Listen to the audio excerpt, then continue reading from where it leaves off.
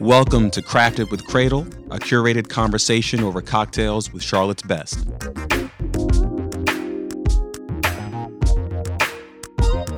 Hi, I'm Ruby Britt Hyde with the Mint Museum, and I'm Crafted with Cradle.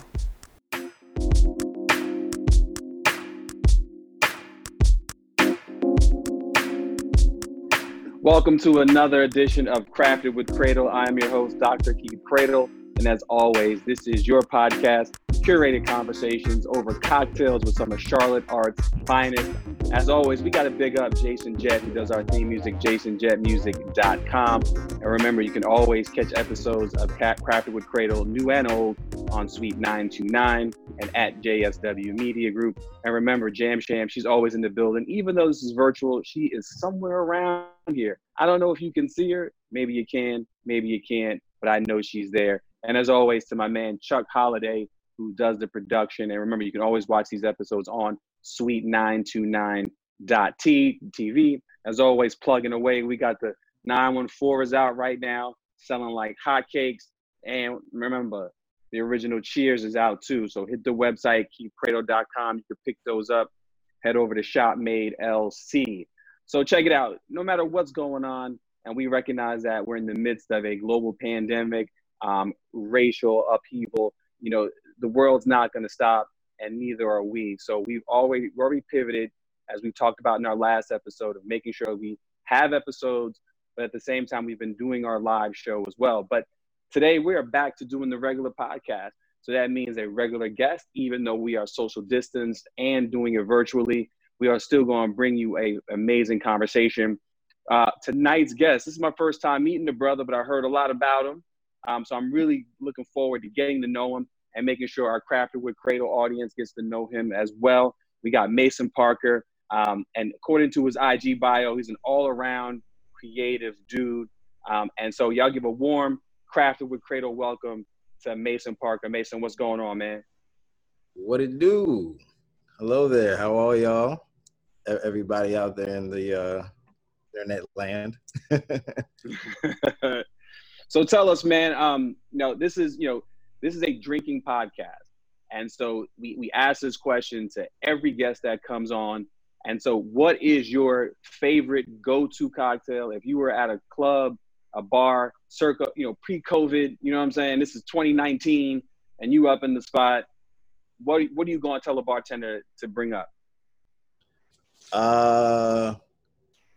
Normally my go-to is it's not really a cocktail. Actually, it's just a double shot of Vanilla Crown. Okay. Just nice and neat. No rocks, nothing. Just nice room temperature. Double shot. Double shot. Yep. And I would think, with Crown, you really don't need to do much with it. If it has the vanilla flavor in it, it's already giving you something else. Exactly. Now, if I'm feeling like pinky up, mood, then I might go with a martini, or I might go with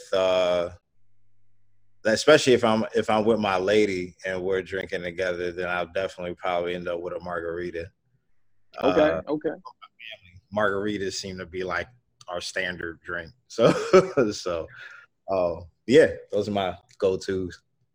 What All about right. you? And yeah, I'm a martini. I'm a martini dude, man. You know what I'm saying? I definitely go vodka, Okay. very wet. You know what I'm saying? So it can really save the vermouth. There's really a bunch of chilled vodka. I tell folks, they should really just give me all the vodka, maybe a cap full of vermouth, one olive, and I can drink those all night. But tonight I'm on tequila, man. I'm gonna go with a little tequila straight. With some Monday. Coming back from the weekend. So I said, I'm gonna dip into my tequila stash. Always sipping tequilas, reposados, or anejos. Never the silver. So Jason, tell everybody where you're from, man. I'm a bit of a nomad. I was born in Connecticut, Hartford, to be. And I lived in New Jersey for a little while. And then I came here when I was about 12 to Charlotte. And I've been in Charlotte ever since.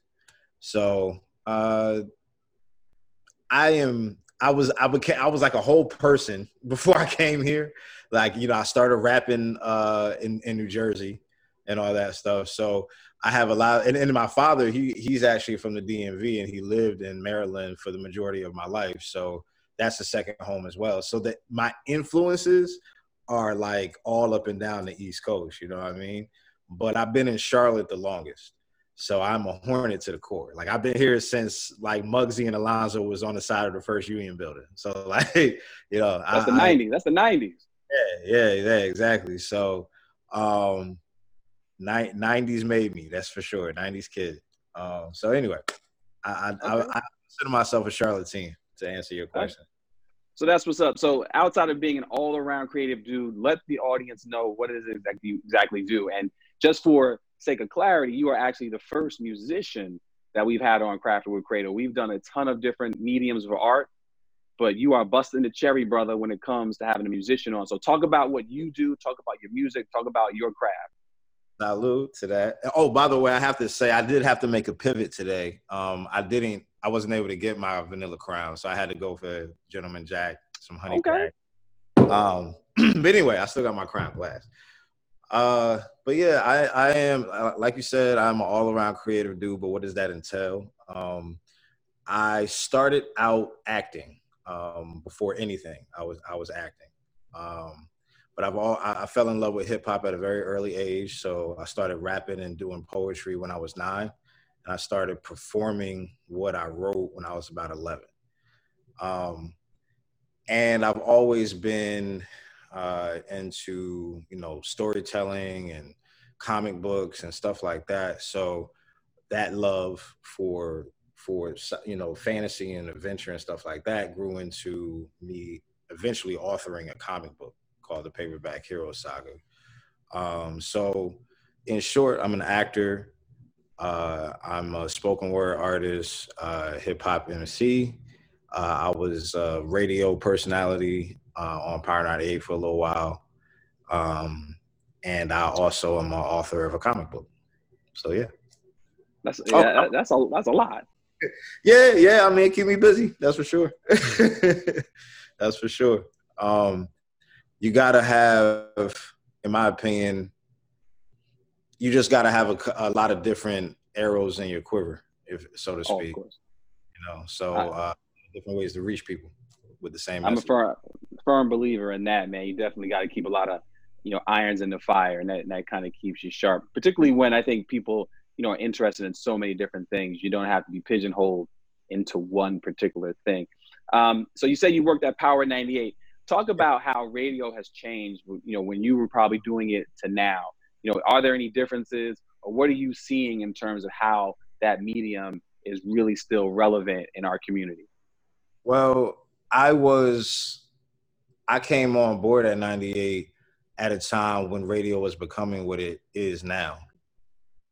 So it wasn't that long ago. It was like 2014 I was on. Mm-hmm. So social media, all that stuff was coming into play. And what it taught me, if anything, was the fact that it was getting back to what radio was originally created for, which was really just to play jingles between commercials. Radio was originally created so that people could advertise, and they threw in music so that people would keep listening between the commercials. Mm-hmm. And so that's how jingles and all that other stuff came into play. So radio is now really it's commercial radio. It is exactly what the title says that it is, right?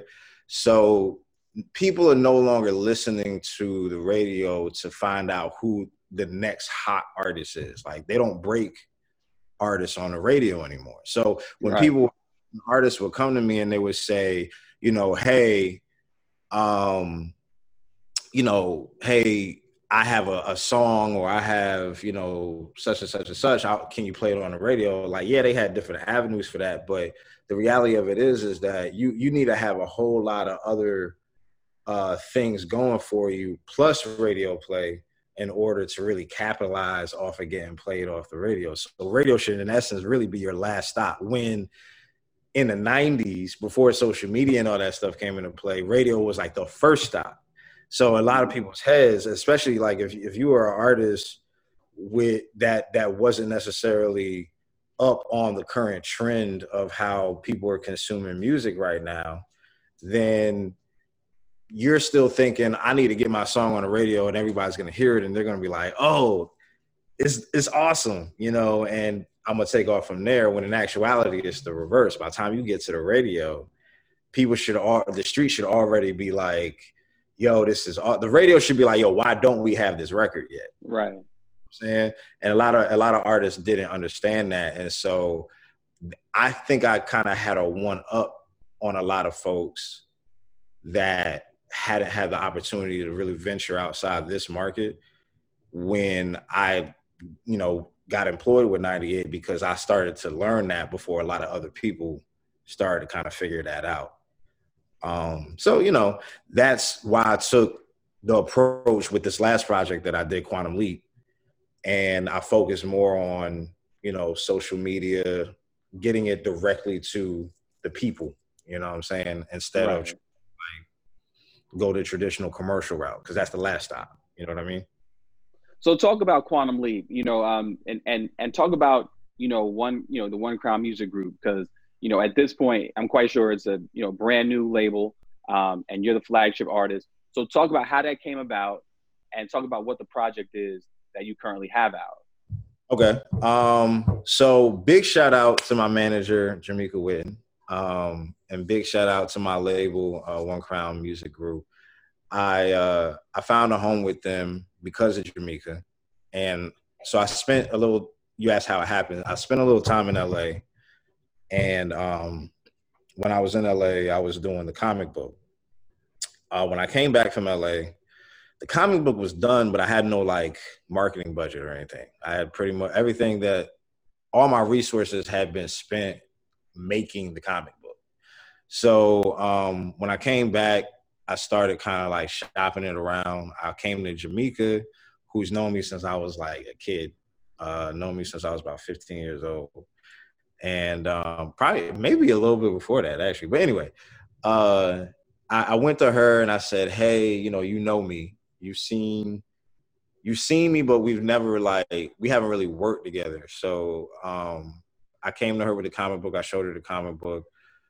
She said, yeah, you got something, you know. So we decided to join forces and see what we could make happen. First thing is like, hey, you know, I'm not out here with $100,000 to play with, you know.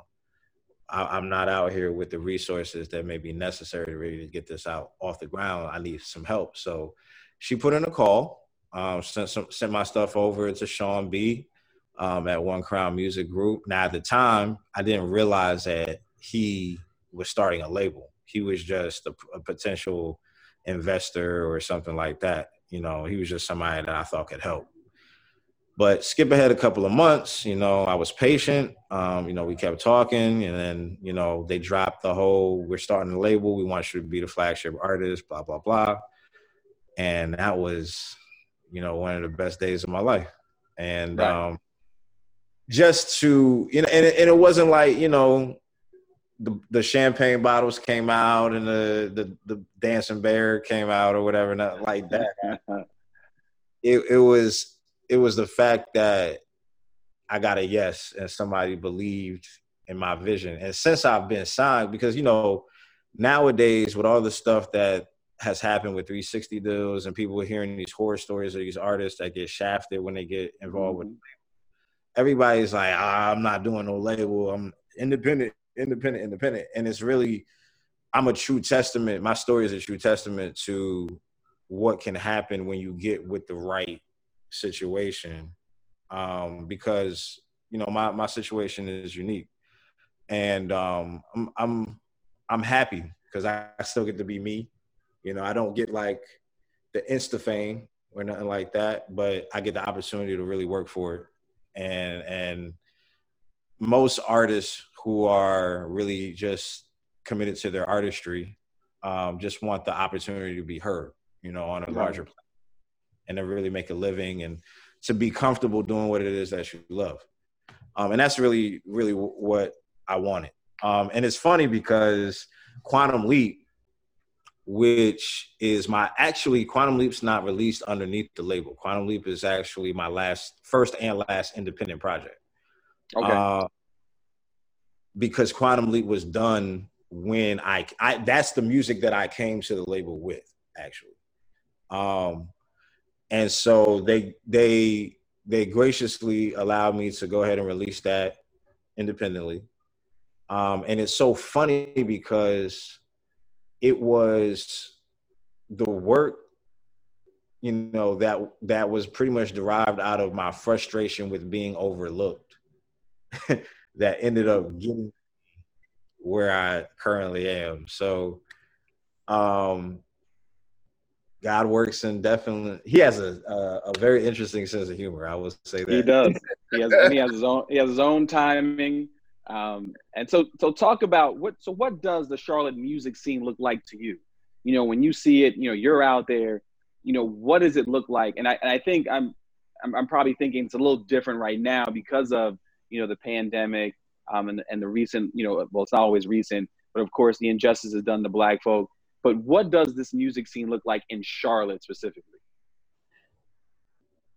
Let me tell you, Keith, Dr. Cradle, because this is our first time meeting, but I'm glad that you asked me that question. I have been on so many Zoom calls in the last couple of weeks with organizations who are really trying to take advantage of the wave of change that's sweeping through the nation, and I call it the white awakening, in a sense. And so there's so much opportunity happening and synergy happening in areas that it didn't happen before. Right. The biggest thing that I've enjoyed is the fact that on these calls are some of the most genuine Charlotte, what I think are staples in the Charlotte culture, and Charlotte arts culture, making sure that the interest is genuine and authentic and built on a mutual trust, and that there's equity, and that there's ownership, and that there's not just like, hey, this is the trend, let's jump on board and do some Black stuff, and then that's it. And be done, right. Right. And making sure that it's a real thing.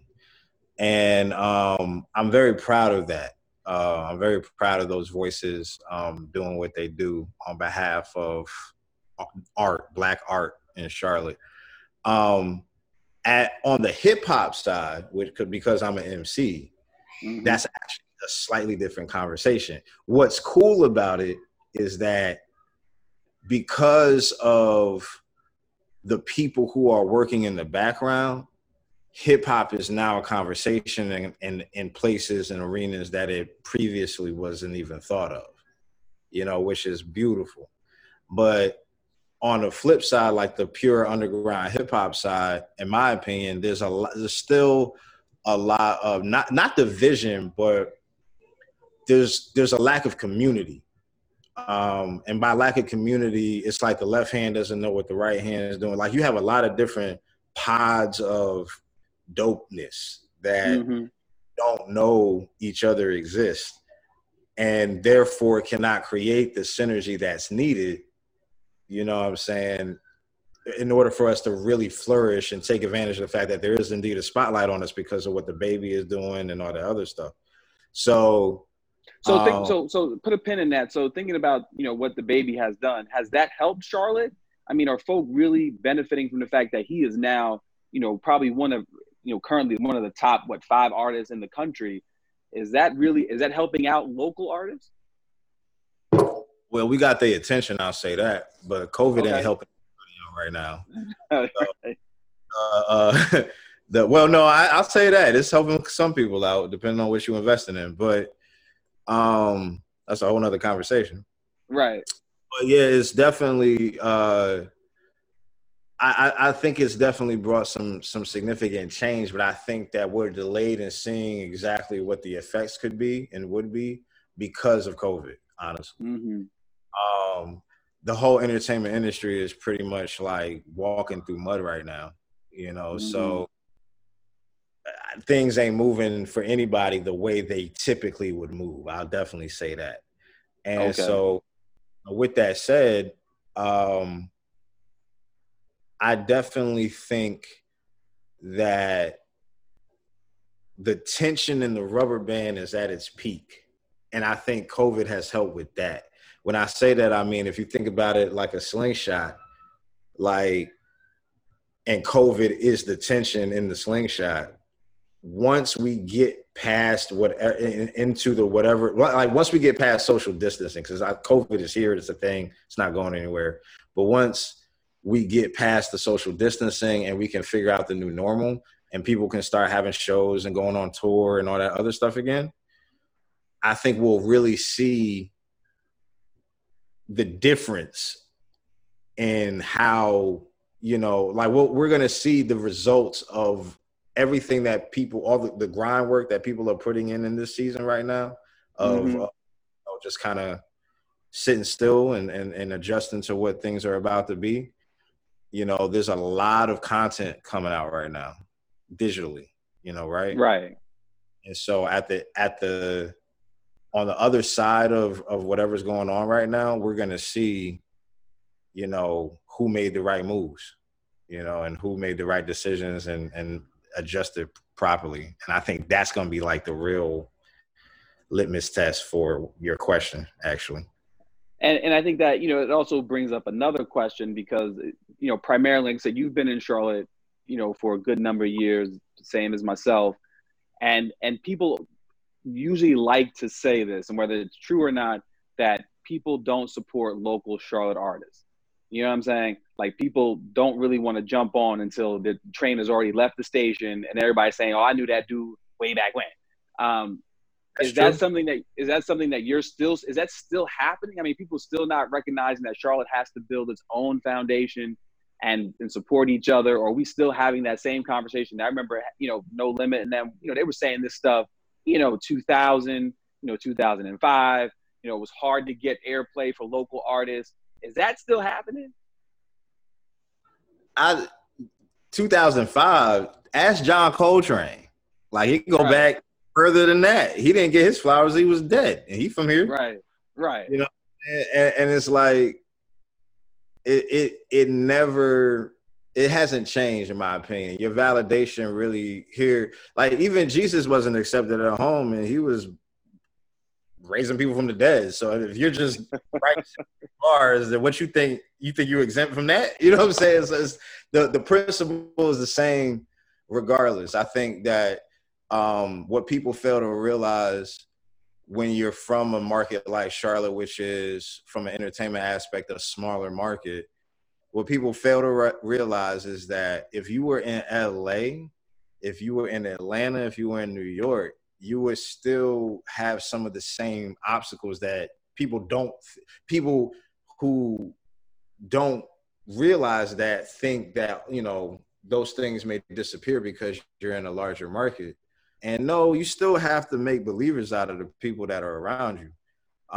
Now, and if you could do that in Charlotte, then you can definitely do it anywhere. Now that part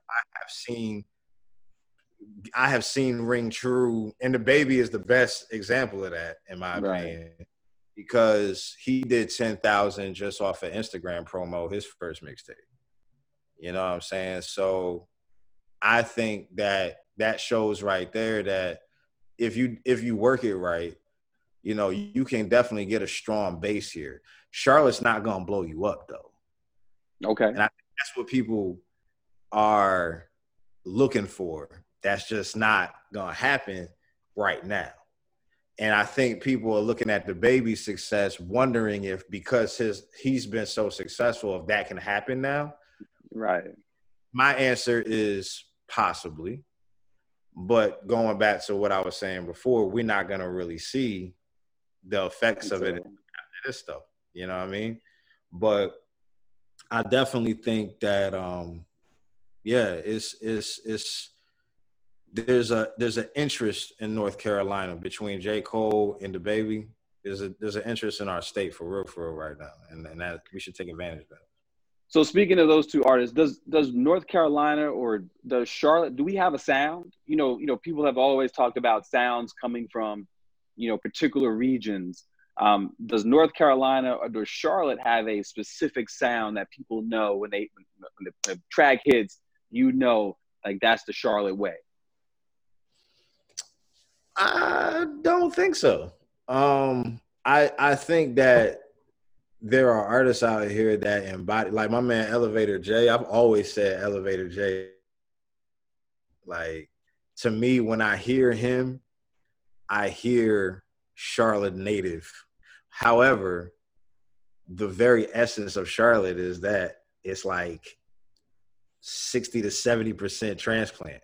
It's transient. Yeah, it's a transient state. Yeah, and city. Yeah, most people that are here are like first generation, second generation Charlotteans. Like your mama moved here. You know what I'm saying? And you grew up here, but you wasn't born here. Right. Even DaBaby, that's his story. That's my story. That's a lot of people's story. You know what I'm saying? And so I think that has to be recognized as part of Charlotte's identity.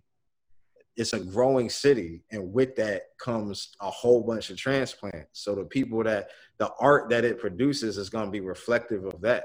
You know what I mean? Mm-hmm. And I dare say that a lot of the forward progress that the city has undergone in the last couple of decades has been largely due to the influence of people who have moved into the area, you know what I'm saying, noticing certain things and deciding to, inquire or take action or whatever, you know what I'm saying? So I definitely think that a lot has to be said for Charlotte's identity when it comes to people moving in. And I think that there's a whole bunch of different sounds that come out of the city. That's because it's a melting pot. You know what I mean? Right. So speaking of your stuff, when you're working on projects, what gives you inspiration? What drives you? What are you listening for? What are you looking at, when it's time to go into project mode? I'm trying to avoid saying the cliche answer like life and stuff like that, But it is life. But life, I mean, it is true though. Like, usually I have like a theme for the season, right? Langston Hughes has this quote that I love to use. He says, "A prerequisite to writing is having something to say." So the first thing I figure out before I get into it is, what do I want to say? And especially if I'm in project mode, like if I just create to create, but a lot of time there's a difference between when I'm just writing the song because I'm writing the song, and when I'm writing a song or I'm creating content for a specific purpose or a specific project in mind, right? Mm-hmm. So, hold on a second. Sorry, I just want to make sure I didn't. So normally we'd be doing, if we were doing our normal show and you were here, we'd be pouring those drinks for you. So right, just go ahead and pour up when you need to. You can do what it do. So that's a norm, you know what I'm saying? But given we're doing it virtually, you have to pour your own drinks. I gotta pour. The normal podcast, yeah, you be in here. We mix up whatever you need and keep them coming. So I like what you're doing over there. I just poured up my second one, so let's keep it going. You inspired me. But where was I? What was I talking about? Inspiration, inspo. Right. So, like I said, I was trying to avoid the cliche life thing, but that is really genuinely what it is. The prerequisite to writing is having something to say, said Langston Hughes, and that is one of the things that I go by. That's my compass. So the first thing I do is I figure out what I want to say, and I figure out what I want to say usually based on whatever season or whatever I'm learning from that season at the time. You know what I'm saying?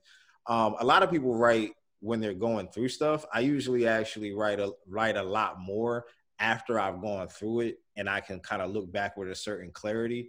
because it allows me to complete the thought, as opposed to creating something that's literally only in that moment, but gives no resolution at the end. You know what I'm saying? So my inspiration usually comes to me constantly. It just depends on how I want to express that inspiration. And that's why I do so many different things. Mm-hmm. You know, because certain messages are best delivered in different packages. You know what I mean? Sometimes you gotta put everything together. Mm-hmm. And you're a father, correct? Facts. Yes. So has fatherhood changed, you know, how you approach music, or when you think about, you know, longevity for songs that, you know, you want your children to hear later on down the line? I mean, has any of that ever gone into the thought process? You know, it's funny. I became a father pretty young. So my oldest is going to be 13 this year. So I really don't remember a lot about life before I had kids, like how that felt, you know what I'm saying? Yeah. And I've had children, or I've had a child to be accountable to basically in my entire adult life. Mm-hmm. So it's never not been a part of my artist identity as I know it today. You know what I'm saying? Because before now, it was when I was a kid. Right. You know? And so, of course, I'm writing different now than I was when I was a teenager. And after that, I had my baby girl. So then, you know, from then on, it was like, I'm talking about a whole lot of different stuff, which is funny because I got a song called Still Dreaming, mm-hmm. which I wrote a long time ago after the birth of my second child, my son. And that song to this day is still opening doors for me. Yeah, it's crazy. You know, I've this song's so old. I've done 3 different videos for it. The third one, I've had it. Like I mentioned my age in the song. I had to change it like 3 times because it's that song. Right. So the last and final version of the song, I did a video with the cast of the Hip Hop Nutcracker, and the song is called Still Dreaming.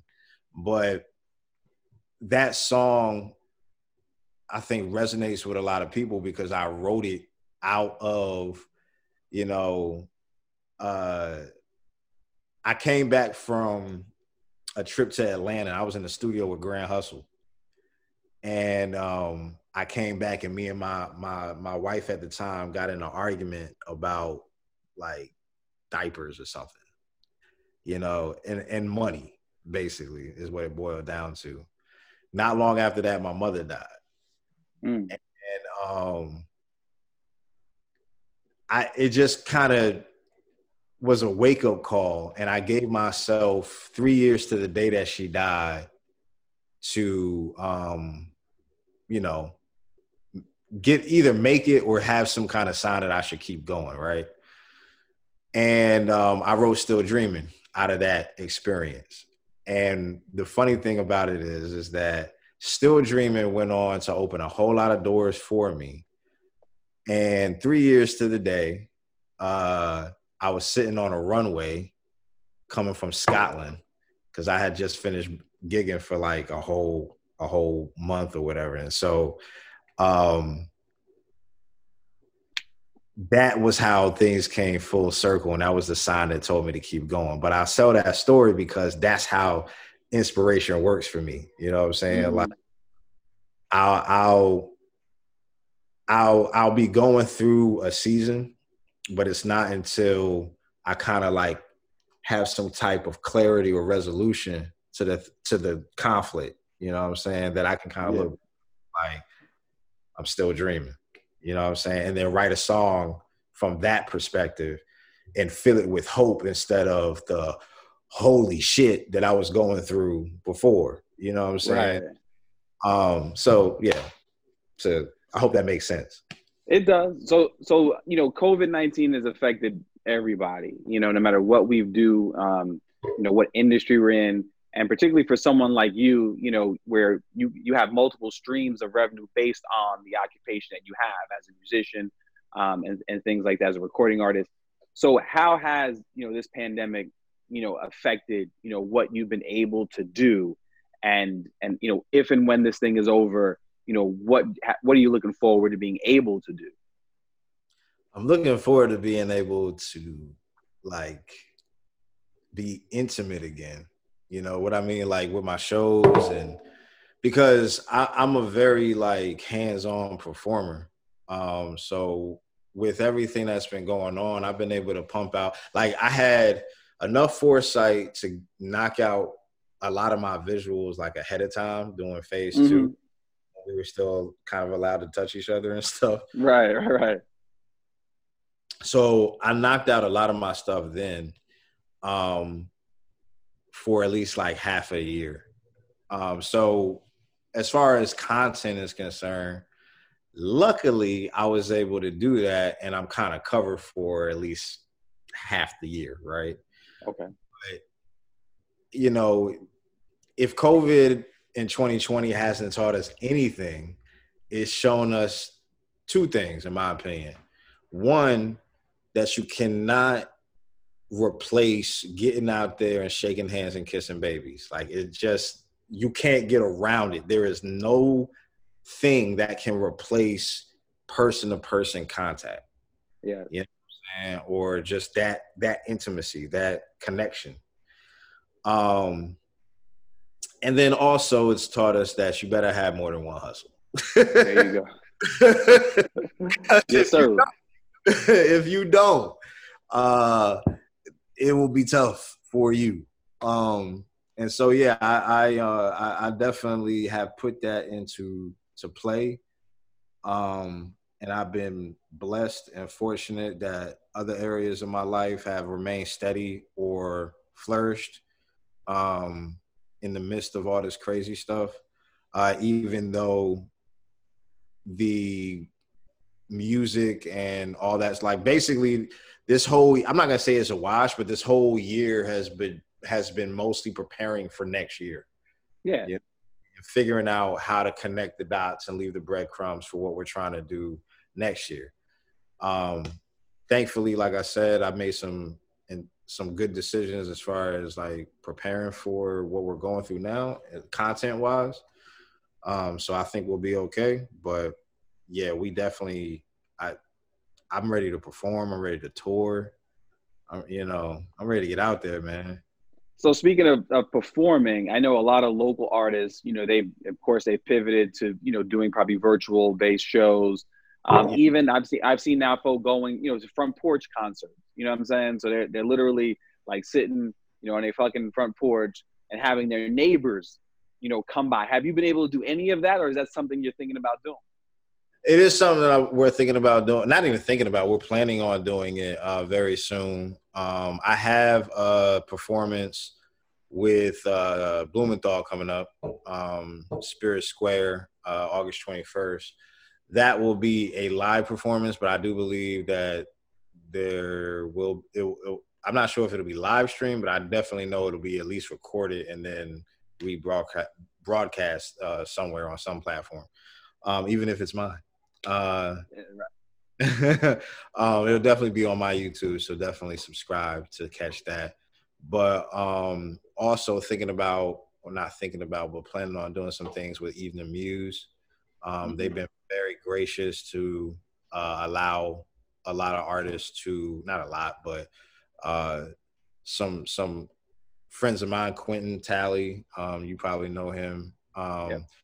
The Soul Providers, they've done some stuff up there, and so they've been very friendly to artists trying to do the live stream thing from their venue. So we're looking at doing some stuff there, and whatever else opens up, there's still opportunity. I've been blessed actually to get asked to do a lot of stuff in the midst of all this craziness. So yeah, I'm definitely one of the fortunate ones, but it's skimp out here, that's for sure. It is. And speaking of Blumenthal, we had Tom Gabbard. He's the CEO of Blumenthal Performing Arts on the show. And one of the questions I asked Tom, was about building confidence. How do you get people to get back out there, particularly for live performances? And the Blumenthal, they need to sell tickets. All their venues are, basically people based, and they need folk to come out and really be a part of those performances. As you get ready to get back out there, how do you inspire confidence in folk who may not be feeling like, you know what, I don't know if I want to be around, 50 people, or I don't know, how do you get folk to really start to get their confidence back, to get back out there and have some fun and listen to your music?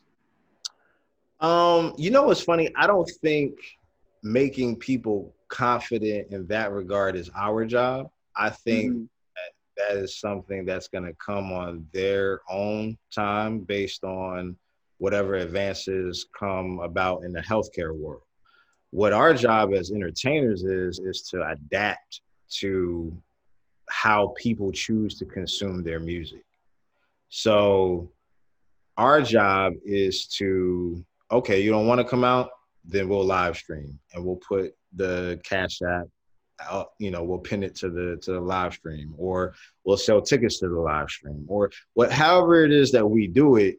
But our job as innovators is to work around whatever the current cultural climate is. You know what I'm saying?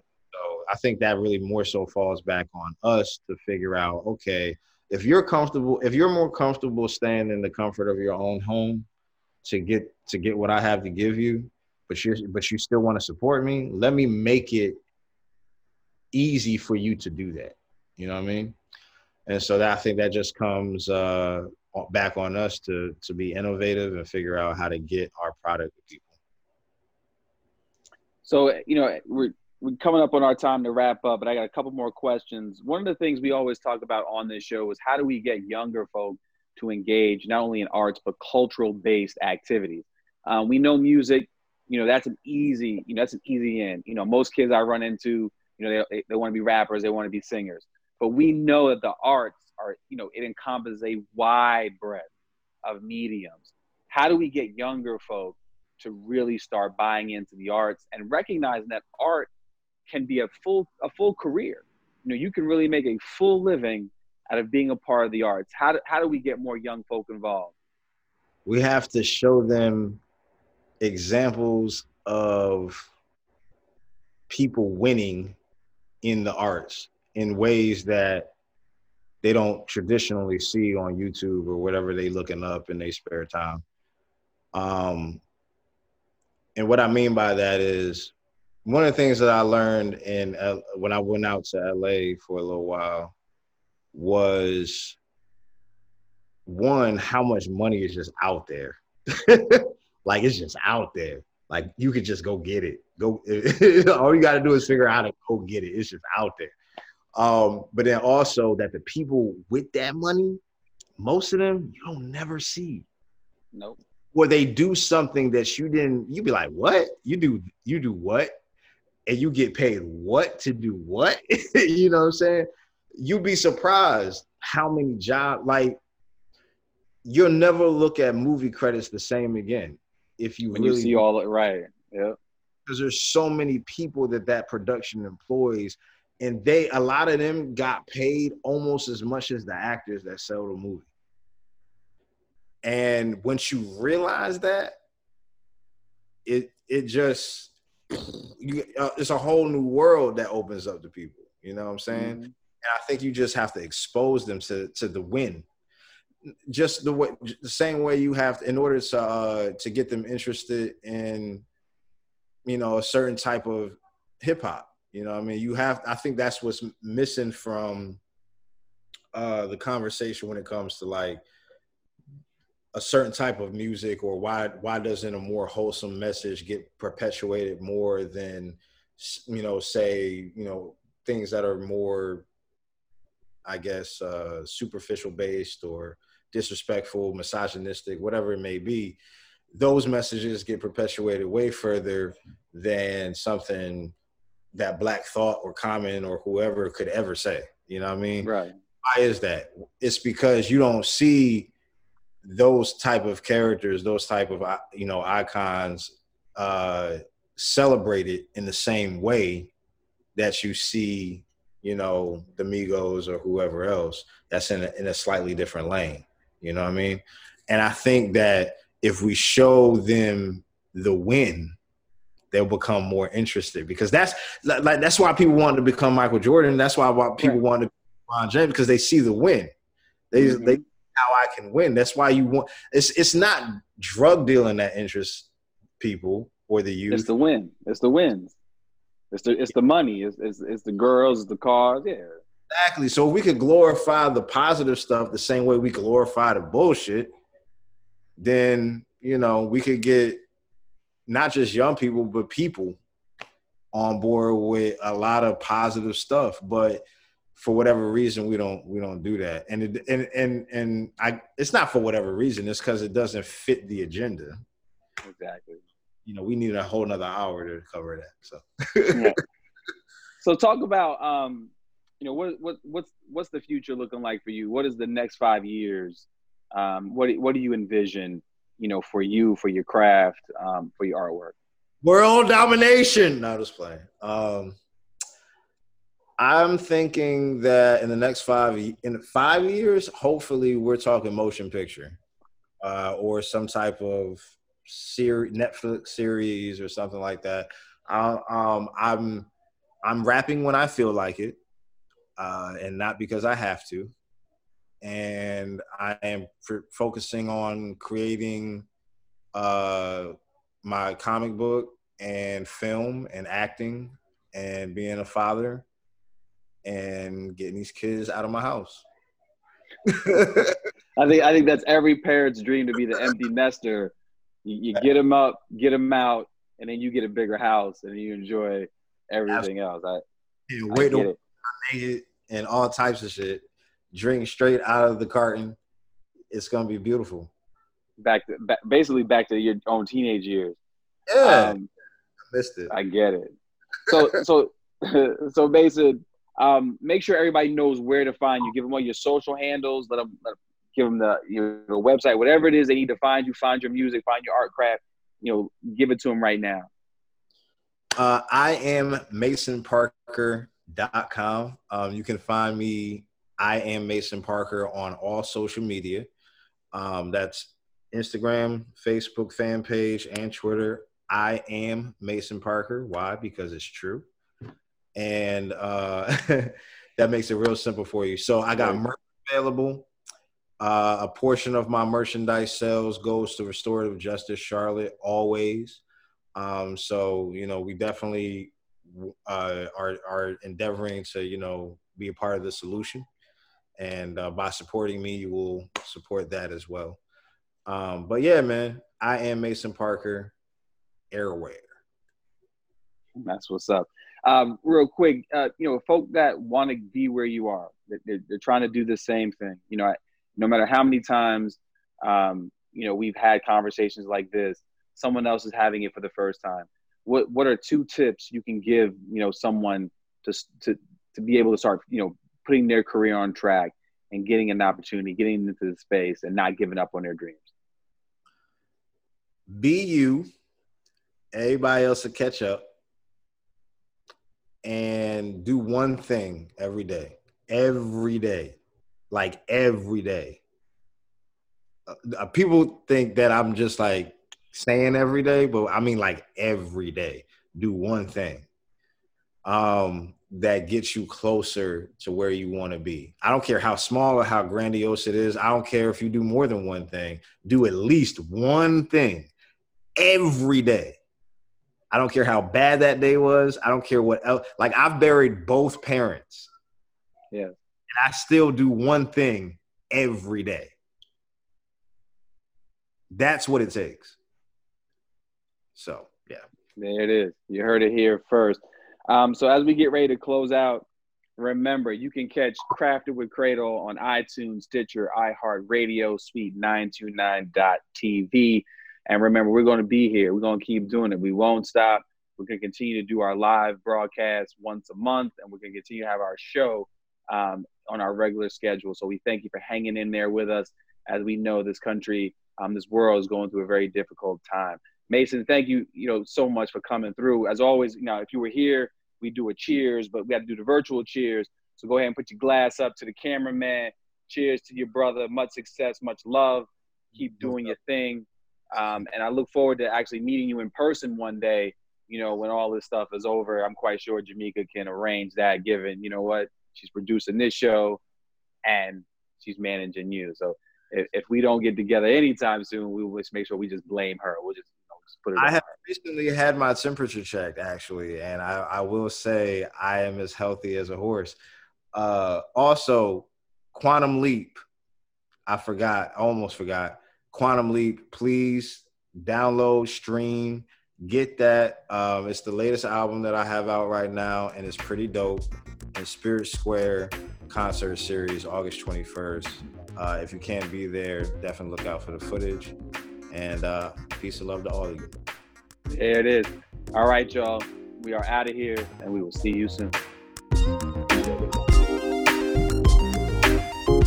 Make sure to check out Crafted with Cradle on all streaming podcast platforms and on Sweet929.tv. And make sure that you're following us on Instagram at Crafted with Cradle.